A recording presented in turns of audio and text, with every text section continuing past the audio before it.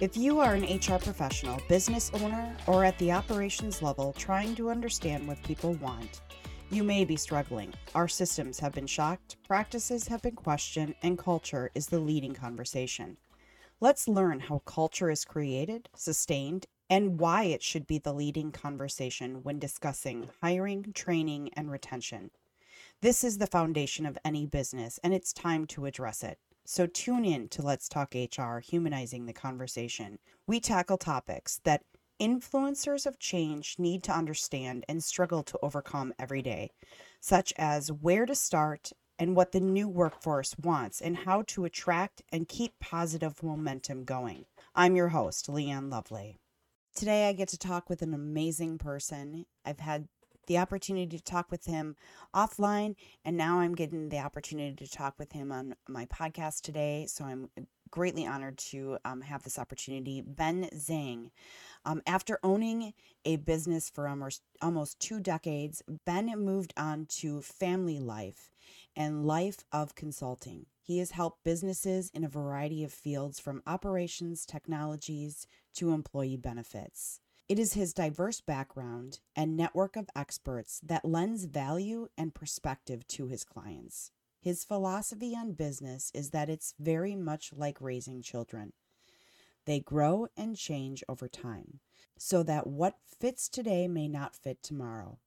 There will be a season for celebration and a season for tough conversations, but always there should be trust and honesty between him. It is with this reverence and responsibility that Ben builds his practice. The foundation of his work in employee benefits centers around 3 tenets: transparency, strategy, and trust. Welcome, Ben. I am very excited to have you on today and talk with me. So thank you for joining me. I'm super excited to be here. Thanks for having me. So, Ben, why don't we jump right in? Why don't you tell me a little bit about yourself? Sure. So I am a dad first, 3 kids, twin 4-year-olds, and an 8-year-old. And I am a benefits broker with Transition Health Benefits. So that's what I do. And then, of course, loving husband, all that good stuff, at least on a good day. So what does that mean for a bad day? It means I have to try harder. That's Okay. what it usually means. Right. No, I completely understand that. I have a crazy 4-year-old, as my audience knows. You know that. We've talked about it. Well, excellent. So you are with Transition Health Benefits. You're a senior small group specialist there. So tell me a little bit about, what that means. Sure. So I go into small or medium-sized employers and help them figure out their benefit package. I really look at it as the benefits are a way that a company can show they want to take care of their people. So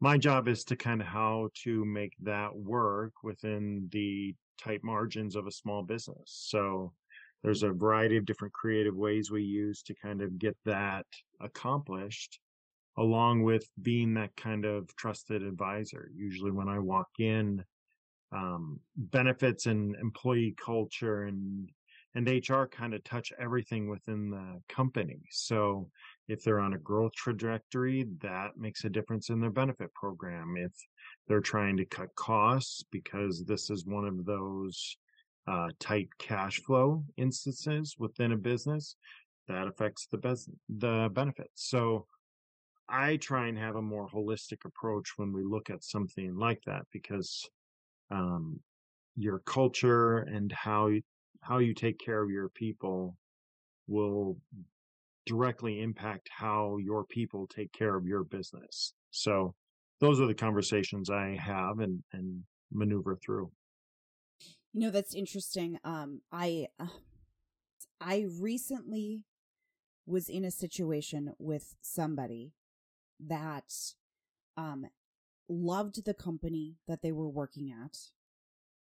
Absolutely loved it, but had no choice but to leave that company because of the healthcare benefits.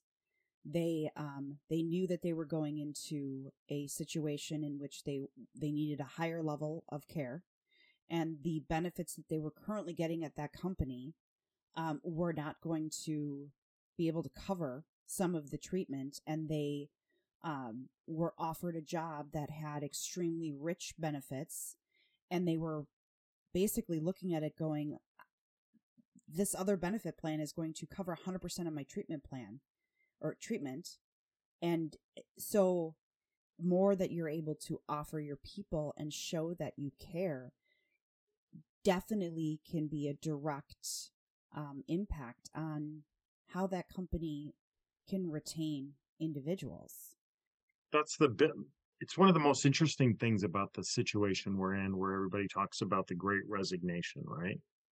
Is I actually believe, and I believe this with all of my being because I've seen it bear out in my own life, that COVID kind of shook everybody up.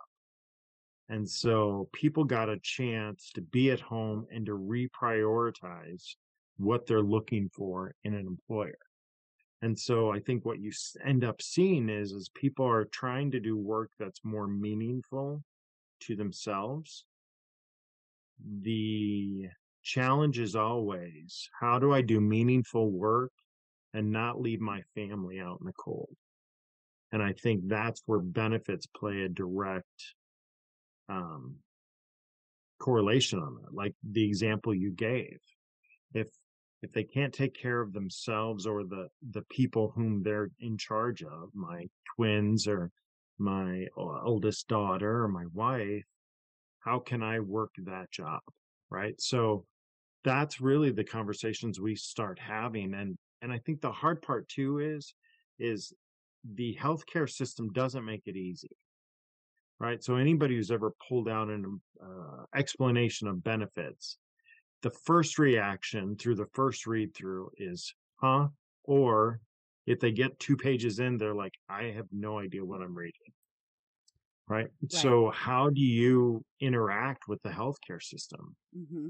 I talked to a business owner, didn't know what a deductible was, or a max out of pocket. How do you start to educate people in that part? Because insurance companies and the medical, not the medical field, but healthcare as a business makes it their job to not be so transparent. Absolutely. And now with because of the onset of the pandemic, you have people who were cooped up in their homes. One, obviously needing assistance because of health, because of it's a pandemic where everybody's, being exposed to this horrible thing that's wiping the nation, wiping the world. But now on the flip side of that, we now have people who are experiencing mental health issues because they've been cooped up. And to your point, the healthcare system does not make it easy to understand what you have available, to get coverage and what is covered. You may have, and the only reason I know this is because I've experienced trying to understand my benefits, you may have mental health coverage, but that might only be for 10 visits a year. Well, what if you are experiencing a massive, social anxiety? 10 visits a year is not going to help you get over the hump in the immediate. So, to your point, having more resources and again, obviously one conversation is not going to fix the problem that we have with our healthcare system. But I think you bring up you bring up a really interesting point in the fact that, those 10 visits may be explained, but what they don't say also is you can actually do that telephonically too. And a lot of times you get unlimited in the telephonically. And so one of the things COVID did too was it forced us into, hey, Zoom, you can do this over video chat. You can do this over. So there are a myriad of solutions out there But how do you have somebody whose job is like, how does a restaurant worker whose job is to take care of the people in their section or to cook the food, when do they have time to go out and become a healthcare specialist to understand how to get there? Right. Absolutely. You have to, and again, to your point, you read the first page and you go, what does any of that mean? I don't.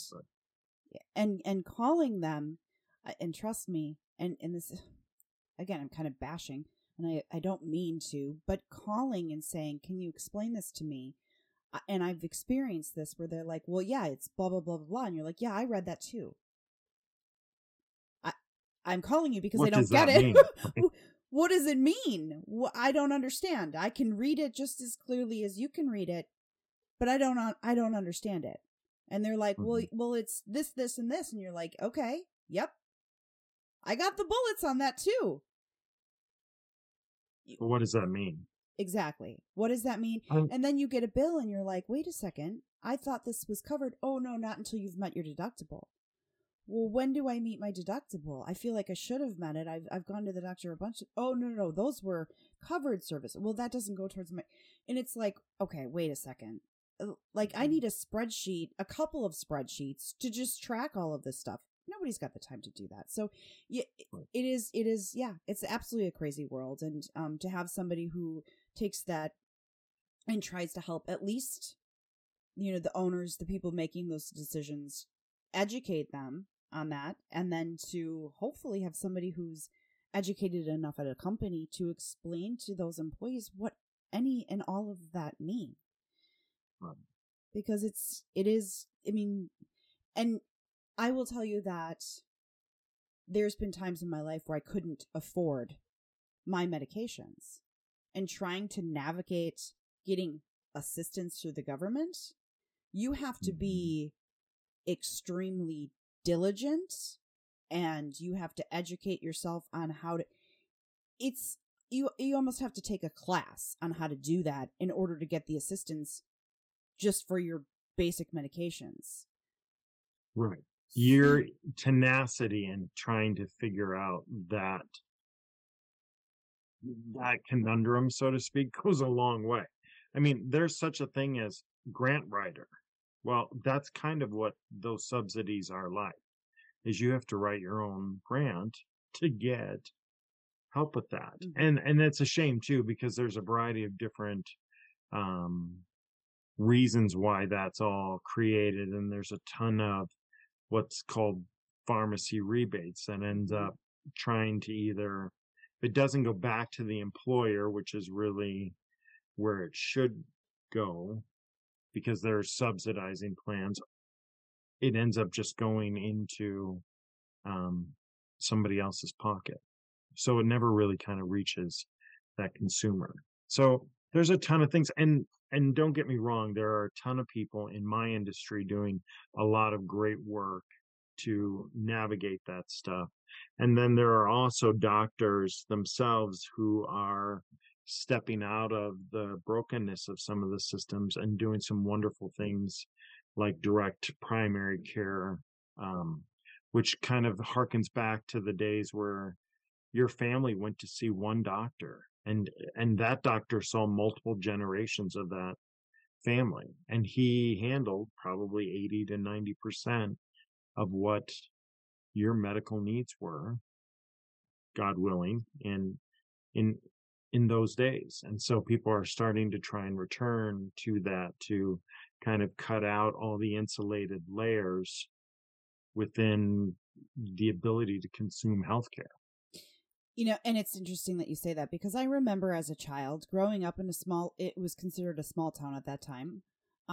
It's not so small now. It's, like any small town that's close to a big city. It's booming. It's growing.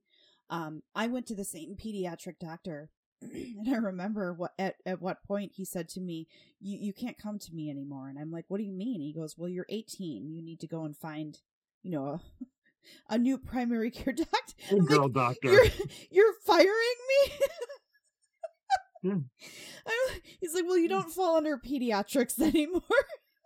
Oh, Yeah, you had to get a big girl doctor. Yeah. I'm like, I don't want to go to anybody else. Like, you've been seeing me since I was born. Right. Like, what do you mean? And because I went, I went to the military at 17. He was my doctor. I came back. I'm 18 years old, and I'm like making an appointment, and they're all looking at me funny. I'm like, what? Like, okay, this is pediatrics. Like, shit, I don't want to go anywhere else. But up until that point, that was the only doctor I had ever seen. And then all of a sudden you go and you start seeing somebody else. And then I moved out of that town into a bigger city. And then it was like, I got a new doctor. That doctor retired. I had to find a new doc. And when I was younger, it took, if I called the doctor's office, they could sometimes see me same day. Nowadays, if you need to be seen same day, they're like, you probably should go to urgent care. I'm like, what do you mean?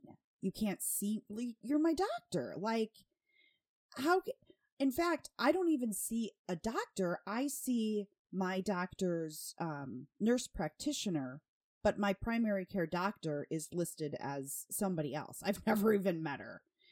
And I'm like, okay, that's weird, but I guess that's common practice. It's changed so much. Of course, I'm 41 years old, so the healthcare system is it's so different from when I was a child compared to the way that it is now.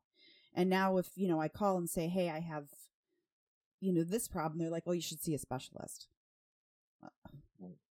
Okay. And there's some great books out on American sickness will both infuriate you and educate you in a lot of kind of how things have evolved. Mm-hmm. It's kind of like a big snowball. You just keep adding pieces in, and then the next thing you know, you're like, yeah, that was supposed to be the head, and I don't know if I can get it. Now it's the bottom of a new body of a snowman, right? Mm-hmm. So there's a lot of that kind of stuff within the healthcare system today. And so, and that makes it tough, right? If you're a small business owner, if you own a restaurant, or, your job is to cut hair or to manage a salon full of stylists, who gave you a healthcare administrative degree along the way? Right. There's nobody out there, right? So, and there's the individual marketplace too, and it's become an amazing resource for some of those solopreneurs. And you can go on healthcare.gov and you can sign up yourself and do that. But I think one of the things that people don't know is that there are people like me out there that they can use free of charge. So, so you don't have to try and navigate a health plan, because a lot of times you'll do it based on price. Well, maybe you're spending, anywhere from $200 to $1,000 a month on something that's not going to work for you. Either is over-insuring you or under-insuring you. So, yeah, education is always that kind of sticking point. And how do you get it? How do you get it? Right. So you have an interesting background. So I'm going to kind of shift here. You actually, you come from the restaurant industry. And so it's, I'm not going to say that, how do you end up in healthcare? Usually people are like, hey, you want to talk about healthcare? No, I don't. I'm going to run. See you later. Yeah. It's not a sexy profession by any means, right? But it's a necessary and definitely something that a conversation we need to continue to have. But what I want to focus on now is, you come from the restaurant industry, and so talk to me about that. So I have had a very gypsy lifestyle up to a certain point, right? And so I owned a restaurant before I'd ever worked in one. Do not recommend it for anybody who wants to go this path. So it was a lot of 99% perspiration, 1% inspiration. But it teaches you quite a bit. And I always say, if you want to find a hard worker, hire a manager in a restaurant, because they've eaten enough garbage, so to speak, from both ends of the stick, either the owner and the customer, to be able to handle a very high stress point.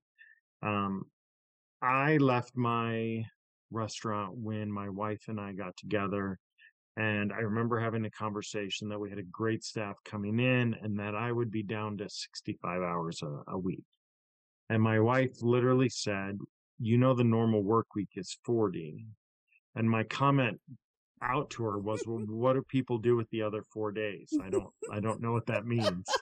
And so that kind of stuck. And so I was older when I met my wife and we wanted to have kids. And I knew it was going to be kind of a choice between doing the restaurant or being with my wife and seeing my kids. And so I made the move before any of the kids had come along, but I made the move so that when they did come along, I could be there for them.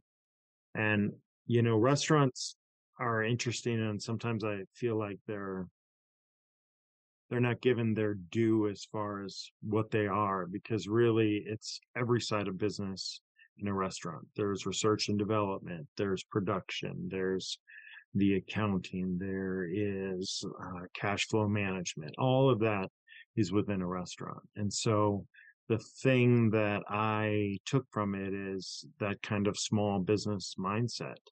And I did some consulting as I moved kind of down this line. And the two themes that have always kind of played true in my life is those people that were resources for me, I appreciated highly.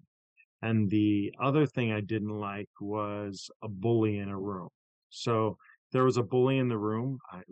I didn't like bullies. So I didn't take it well. And so how I ended up here is when you look at small businesses, probably their top expense is their employee, but their second expense is the employee benefit package, how they take care of it. Mm-hmm. And so the lack of transparency, how does a business owner take the second largest expense and not have it transparent?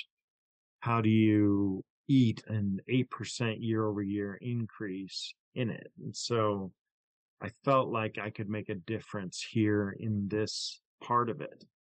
And so when I left the restaurant industry, I had my sister works at a large firm, Arthur Gallagher, out in St. Louis, and she said, "I think you'd really like the work we do and how much impact it can have." And so, as I started to make my transition, it was always selling into businesses, but really being that resource for them. How can I help them? You know. So if I sold cameras into a business, like a Big Brother kind of maintenance security, which is what I did for a little bit, it was really, how do you use this to help strengthen your KPIs? How do you use this as a culture tour and not a stick? How can you carrot or incentivize good behavior? So it taught me a lot of things on how to kind of shape your culture and behaviors and habits within the business. And so when I deal with an owner of a restaurant or I deal with a small business owner, the conversations we have, I think, are far more helpful in the fact that, you know, I want to explain what the structure is, where the problems are, and then how do we attack it? How do we create solutions for it? And if that solution is employee benefits, great. If it's a twist of giving them other HR resources that help kind of shape that culture before employee benefits come in, because if your culture is awful and you give out great benefits, it doesn't matter. It really has to, the behavior of your company and community within your company have to be such that it's a stable environment. So absolutely. And you come from ownership, you know, you owned a company. So being able to come in as somebody who's been there, done that, creating that culture and walk in and have a very open, honest conversation with another business owner, you know, from the standpoint of, hey, I understand it's hard. I understand that this is a huge expense, but let's take a look. Let's figure out what the next step is for you, and really being the consultant versus the salesperson is huge to anybody. When you take that approach versus the, hey, here's my product, what are you going to buy from me, instead of coming in as the, all right, let's talk about your company as a whole. And you said that you take the holistic approach of, let's open up, just have an open conversation about everything and figure out where I can possibly assist you. And that's definitely beneficial. It's the building the relationship. It's the the human side of the reason that people like you and I exist is to have those human conversations, make those human connections. Absolutely. I got off the phone earlier today with a company that was looking at benefits, right? So my job is to sell benefits, right, to broker those deals. Mm-hmm. Only this company wasn't in any shape to do benefits. The woman who was the director of sales, it was a two-man company right now. They'll be ramping up soon, but they're in the process of getting funding and all the private equity money coming in. And the owner was a disabled vet.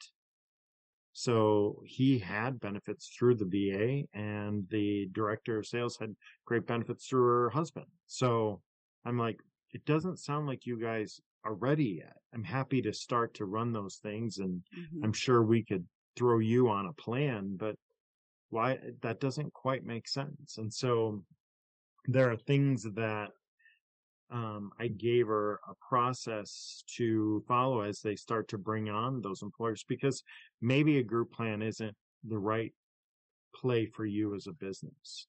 There's a tool that was called an ICRA, and a friend of mine who's in insurance made a joke, and I now steal it and call it my own. But insurance people give out acronyms like Oprah gives out cars.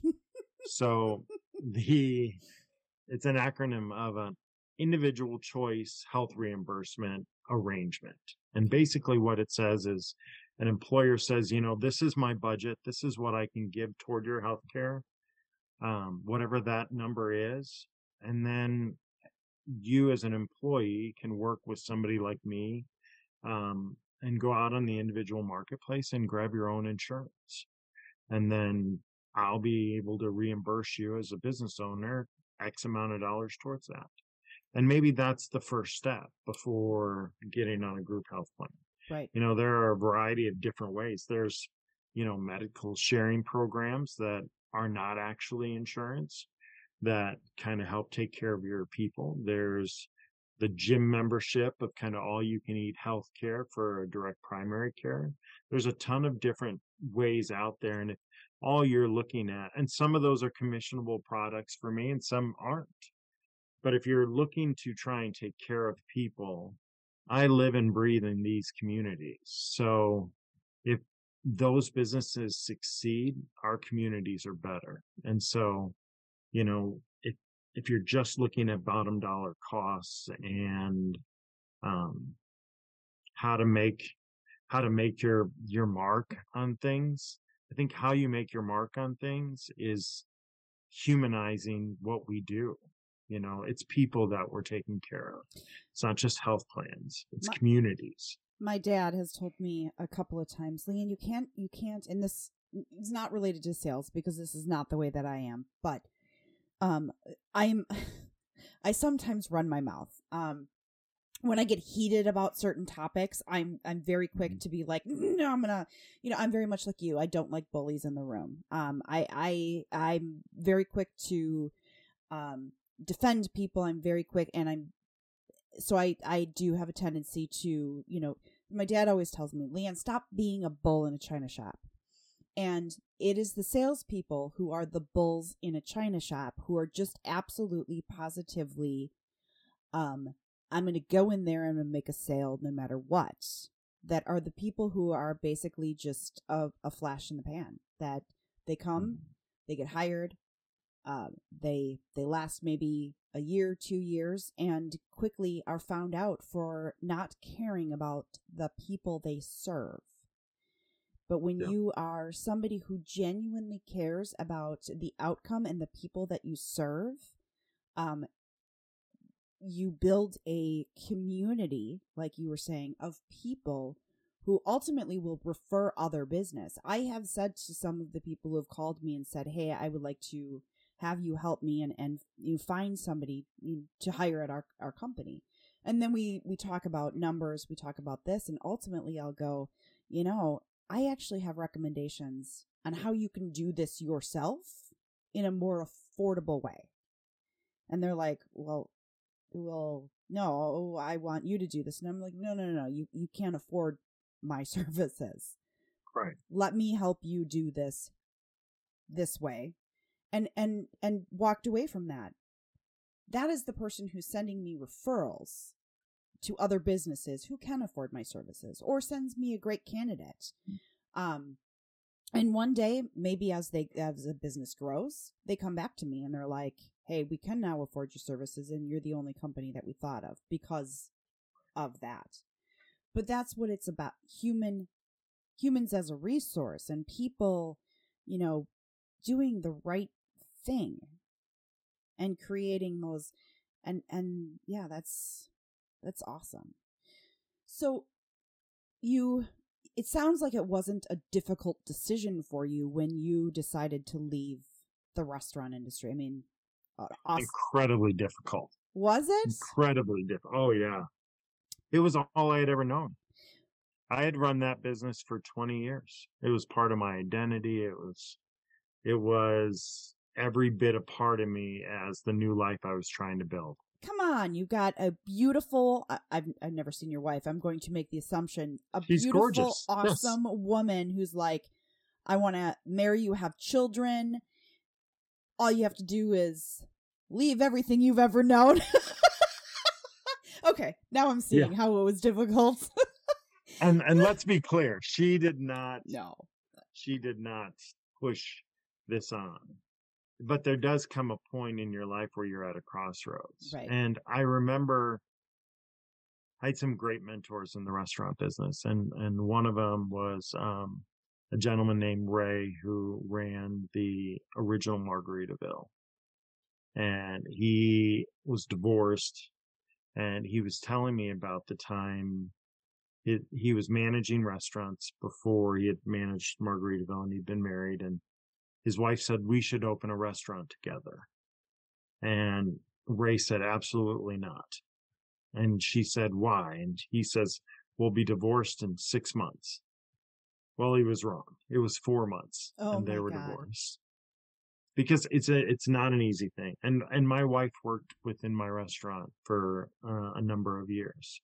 But there were a number of different factors in housing markets and all of that kind of came into play. And so when I left the restaurant business, I knew I'd wanted to make a trade or transition into sales and preferably probably find something like what I'm doing now. And no, it was incredibly difficult because there's the whole learning curve. Yeah. I can walk into a restaurant today and know what's going on in the kitchen, what's going on in the front in probably 30 seconds and be pretty accurate as far as the pulse of the place. Are there any restaurants that we should avoid? No, I'm kidding. Don't answer that. Are there restaurants that you recommend? There are a ton of great restaurants around here. There are. There just are. And unfortunately, I don't get out as much as I probably should. You and I have done a restaurant. We're probably going to do sushi later. Yeah, so we are. There's some great restaurants out there, and so I can plug them. But what I would say right now is be kind to those people in the restaurant industry, because right now the restaurant industry is growing in the fact that for a long time it's been able to dictate terms towards employees. And as they're coming to find out, as every other employer out there, it's going to be a two-way street for a little bit here, and it's probably going to be a bumpy road. Mm-hmm. And so, yeah, so that's what I would say on restaurants. But making that transition was incredibly difficult. And I want to mimic that. What you said is be kind to your servers, be kind to the people in the service industry. Every single one of them went through a horrific.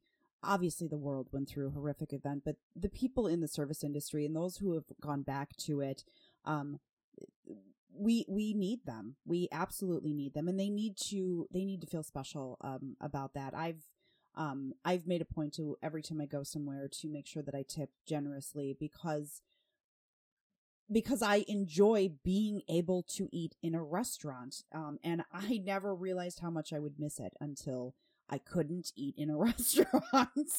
So yeah, and most of them are doing it short staff now too. Right. So that's interesting. And it frustrates me when I hear somebody saying, "Oh my God, the service is so bad," and I'm thinking to myself, and that's the bully in the room. That's the bully I want to stand up and walk over to, being like, do you have any idea how the men and women are hustling? Or I shouldn't say men and women anymore. I should say, do you have any idea how the people in this restaurant are hustling and trying to make everything, your experience awesome, despite the fact that they are probably running on a a shift that's meant for an additional 5 people or an additional.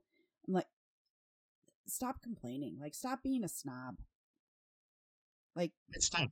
It's tough. And I think it's a really good mirror of what's going on in a lot of businesses today. And there are some businesses that I talk to, and they're having the exact opposite problem. Like, they're like, oh my God, we're growing so fast.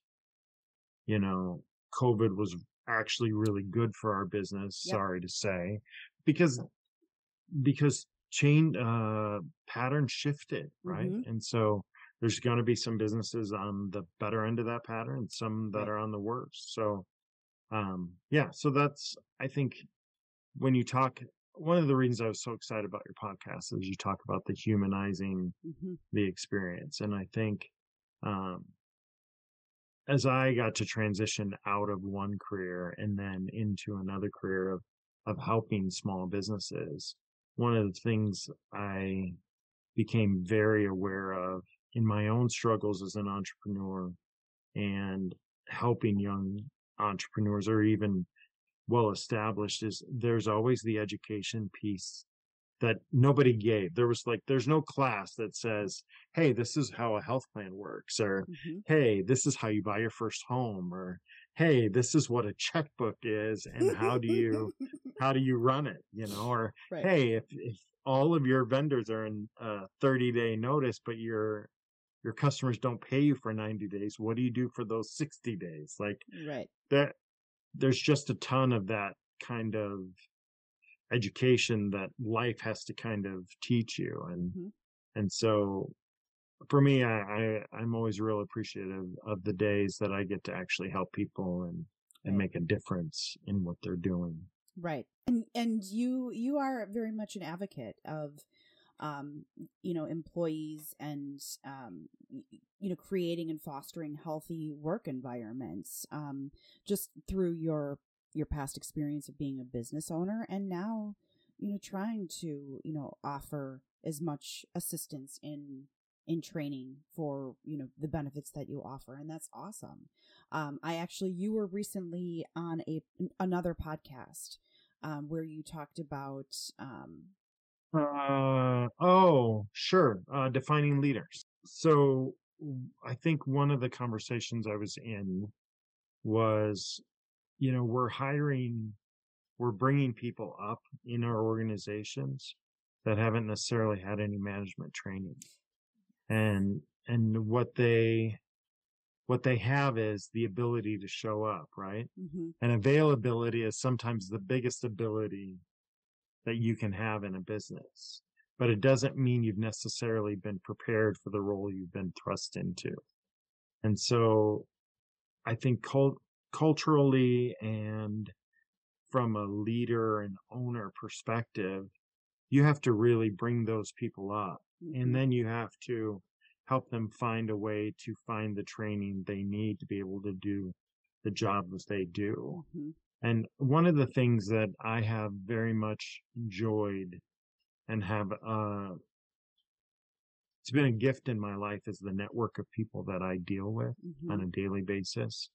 I'm always around financial advisors. I'm around CPAs. I'm around HR professionals, and they all make me smarter. And so there's that saying, if you're the smartest person in the room, you're in the wrong room. Mm-hmm. Let's just say I am never in the wrong room. So I love that saying.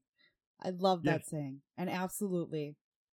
Well, not that Yeah, you're in the wrong room. I'm just saying that that's the greatest thing, because you always want to try to level yourself up, right? Learning from other people. Well, and that ability to, when you bring somebody new up the organization, they're passionate and they care about the very organization you're trying to build. But they may not have been able to talk to an employee. They may not know what a deductible is, and suddenly they're in charge of a health plan. So it's it's an interesting conversation when I get to work with those people, because then it's not just about the health plan. It's about, okay, how can I help you in your organization? What resources can I get to you? I worked with a business that was looking to hire an executive to manage kind of as an operations manager. And the owner herself hadn't defined the role well enough that she was going to get out and get a bigger talent than was needed for the role she actually wanted to do. And so it wasn't that she needed that role filled. She needed to be able to find the roles she needed filled in her company. And I was able to give her to a good friend of mine who helped her walk through job descriptions. How do you create these kinds of things? Because sometimes it's the basics that help you build a company that grows quickly. And a lot of times companies are kind of hit with that growth cycle where they have grown so fast that instead of having a system underneath them, they have Betty or they have Judy. And one of the things you'll hear me say often is probably, Betty is not a system. Mm-hmm. Put your systems in the bus or lottery test, depending on which cup, half full or half empty. Mm-hmm. If Betty's hit by a bus, what happens to your system? Right. If Betty wins the lottery and decides she's going to be on a beach, what happens to your system? Right. Yep. I was recently talking with somebody who and actually she was on my podcast. She came on and she was talking to me about running. She was asked to come in and help her dad run his business, and she said when she came in, everything was being run on a Rolodex and on a whiteboard, and she goes, what happens when the whiteboard gets wiped off or cleaned off? And I was like, oh my God. She goes, yep, there go the records. Like, how would somebody be running a business like that? But you're right. And to your point of, what happens if Betty gets hit by a bus? And for some reason, I always go with the karma bus. But I am a girl, it's got my glass half full. And if it's not at least half full, I'm refilling it. It's really bad when it's got alcohol in it, because by that time I'm falling over. Anyways, I am definitely a process person, and there are a lot of industries out there that struggle with that because for so long it was hold your processes close to the chest, or they're going to fire you if you give them what your processes are, because then now you're going to, you're no longer going to be as valuable.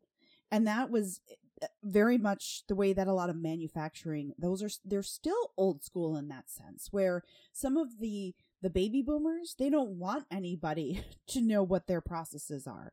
It's not so much in the office settings anymore, but that's still the way it is on the manufacturing floor with some of these guys who are running these CNC machines and some of these, legacy machines. I think we're finally getting away from that being like the trend, But you're right. There are still some old school companies that are like, hey, no, we can just do it the way that it's always been done. And you're like, whoa, wait a second. Like, you have to have, and that is also a cultural thing. And if you are not actively working on your culture at a company, if you are not actively trying to create and foster that culture, a culture will start to create itself. And that's usually created by the squeakiest, loudest person in the room. And often that is the negative people who are complaining and pissing and moaning.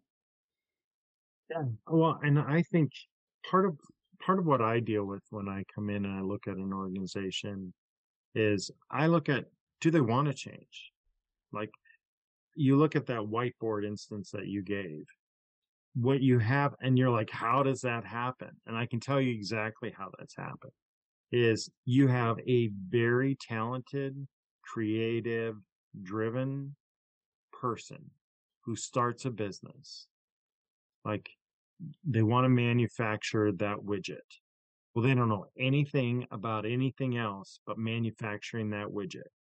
And so a whiteboard is all they needed to manufacture that widget. And then the government says, oh, you should pay taxes, and oh, you should have health care, and oh, you should do all of these. And don't forget your form, 999 or whatever it is, and you need it in triplicate. And then suddenly a business owner goes, I don't know what you just said to me. Like, what? All I want to do is make widgets, right? Right. And then you have to kind of see, I've met a couple different people where the son and daughter are like, this is the way dad does it, and this is going to be the way it is until the end of time. And then you say, great, then that's your culture, and that's right. Okay too. We're old school. We like to do it by hand. Right. Fine. Then embrace your old schoolness. Remove the barriers to those celebrations of old school. Right. And that's fine. But there's going to come a point where you're going to have a young kid that you really want to hire, and he's going to walk in and go, I can't work here.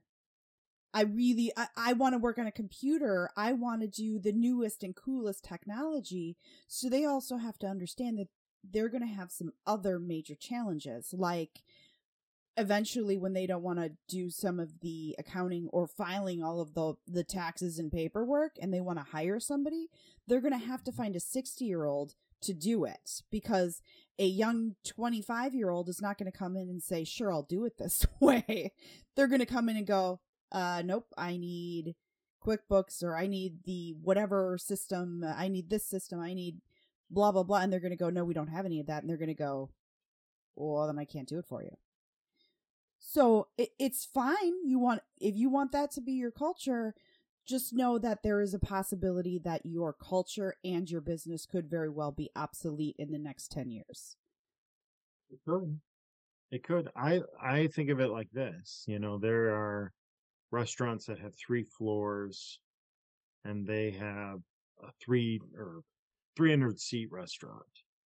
And then you have places like Ardent downtown, who's probably got maybe 20 seats. There's a different model in each. And I think if you look at Ardent, I don't think that gentleman is not successful. James Beard nominated chef, but he doesn't have the 300 seats. There's a great book called The Subtle Art of Not Giving a, and I won't finish it, but it talks about the fact that, and it says it in a little different term, so I'll use my 4-year-old voice. There's a poop sandwich in anything you do. Your job is to figure out if you can eat it, so to speak. Money problems, whether you have it or you don't have it, you still got problems. Mm-hmm. And so any business is like that. And so, there's that saying of be who you can afford to be. Mm-hmm. And if you're a legacy company and you have a very niche product and it doesn't matter, you're the only one they're going to Right. pick it up from. Healthcare, big carrier insurance is not known for their customer and service, but you can't go anywhere without them. So it's that be who you can afford to be. Mm-hmm. And so, I feel like I can afford to be, I have to be good. I have to be a good human. Mm-hmm. That's what I can afford to be. I'm rich enough to be a jerk to everybody. Right. So Oh, nor yeah. do I live on my own private island. So, I think being a good human is where we start and where we end up. Right. No, and that absolutely makes sense. If you're going to be the little guy and starting out, you're going to have to be the good. You're going to have to be good customer service. You're going to have to be absolutely. If you're the Amazon of the world, well, I don't remember a time when I don't remember a week that I didn't order something from Amazon. It's just, plain and simple. However, can that be lost? Can they lose? Sure. Absolutely. Absolutely. Things change. I don't think Blockbuster ever thought they were going to lose. You're right. You're absolutely right. Blockbuster at the time was the only place to go to get your movies. That was the only place. And the gentleman that started Netflix started it because he had like a $70 late fee on a video. I did not know that. But yeah, the entire story of Blockbuster, they refused to change with the times. And by the time they did, it was too late. Everybody was on Netflix, and I hung on to Blockbuster as long as I possibly could. And eventually I'm like, no, I'm going to Netflix because they even were bad, even eventually became bad at that. It's, yeah. Okay, well, we are coming to time. And I have the question of the season. So, if you could go back to your younger self and give yourself advice, when would you go back and what advice would you give yourself? I would go back to when I was 20 and I would tell myself to practice adulting. Practice adulting. I think that's probably the best answer I've heard yet. Yeah. Because the things that we struggle with, the big burning existence questions, if you practiced on adulting, you could simplify that pretty quick. Yeah. If you weren't letting the emergencies of life, because you just didn't know, get in the way, you could probably hug your kids more. Yes. Give your wife flowers more. Yeah. Yeah. Things like that. I'd like flowers more. Yeah. It's the amount of things that you don't know. If I just sat down and started making a list of the amount of things from the time that I turned 18 and went to my pediatrician at 18, hey, that would have been a good thing to know before I made an appointment and then was embarrassed by my doctor saying, you're not supposed to be coming here anymore. Oh, where do I go? But if I sat down and really just was like, okay, the things that I didn't know that I had to learn in either an embarrassing way or that I had to call my, here's a great story for you. I'll make it brief because this could be a long story. My brother is very much like me, action oriented. Something needs to get done. My brother's actually more insane than me. I don't know how. They're older than me, 3 years older than me, and they have more energy than me. They're like little firecrackers. I remember my husband once told me that actually not too long ago, he goes, when I met your brothers, I thought they were insane. I'm like, what? They're so even keel. He's like, even keel. He's like, have you ever had a conversation with them? They stand in the middle of the room and rock. I'm like, oh, yeah, I guess I grew up with them. I'm like, that's just normal. Like, they never really sit down and relax. And, like, they're just those types of people. They're like hyper active, always moving people. So anyways, my brother once called my dad and said, hey, Dad, how do I make... And now my brother was probably, I would say he's probably 25, maybe a little older, 26. My dad, he called and said, hey, Dad, how do I make pork chops? And my dad was sitting in front of, I think one of his clients or something. And my dad goes, oh, yeah, pork chops. Oh, really easy. Put them in the toaster, drop them in there, and just push the toaster button down. And when it pops up, they're done. And now somebody on the other line is listening. Somebody who's sitting with my dad is listening to this. And he hangs up the phone. And my brother's just like, okay. Obviously, my brother didn't do this. But he got the indication that, oh, Dad's, in a meeting or whatever. But my dad's client goes, you didn't really just tell your son to cook pork chops in a toaster, did you? But it's like the simple things of like, you get out into the real world, and the things that you don't know how to do, it's insane. It is. It's, and obviously that's part of growing up. But, and I could go on and on with the list of shit that my brother, like, hey, brother, get your mail out of the mailbox, because there's actually important stuff that gets mailed to you. He used to just get it out of the mailbox and throw it directly into the garbage. Never even open it. And he lost a check that way from the government that he actually then had to have them reissue, which was, a huge thing. Anyways, he's a simplify guy. Like, I don't want to have to deal with this. He was a bachelor for a really long time. Anyways, so yes, I think so far this season that is probably the best answer. Because if you were to ask a kid nowadays what is how to write a check, there's some kids out there, and when I say kids, I'm talking about 20-year-old. They would go, what's a check? Well, here's the other piece of advice I would give myself too, is I would start investing while I was young. Yeah. Nobody ever tells you that this money thing, your lack of an ability to manage it, beginning or ending, is going to come back. Mm-hmm. And that the throwaway years are really experience throwaway. They're not necessarily financial throwaway years. Mm-hmm. Yeah. I wish I would have definitely done that. Yeah. Well, hey, Ben, this has been an amazing conversation. You've definitely had some awesome experience.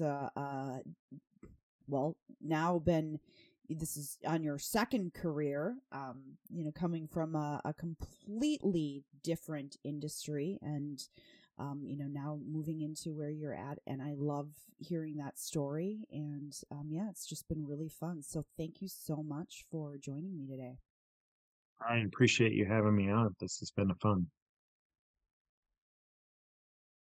Thank you again for listening to Let's Talk HR. I appreciate your time and support. Without you, the audience, this would not be possible. So don't forget that if you enjoyed this episode, to follow us, like us, or share us. Have a wonderful day.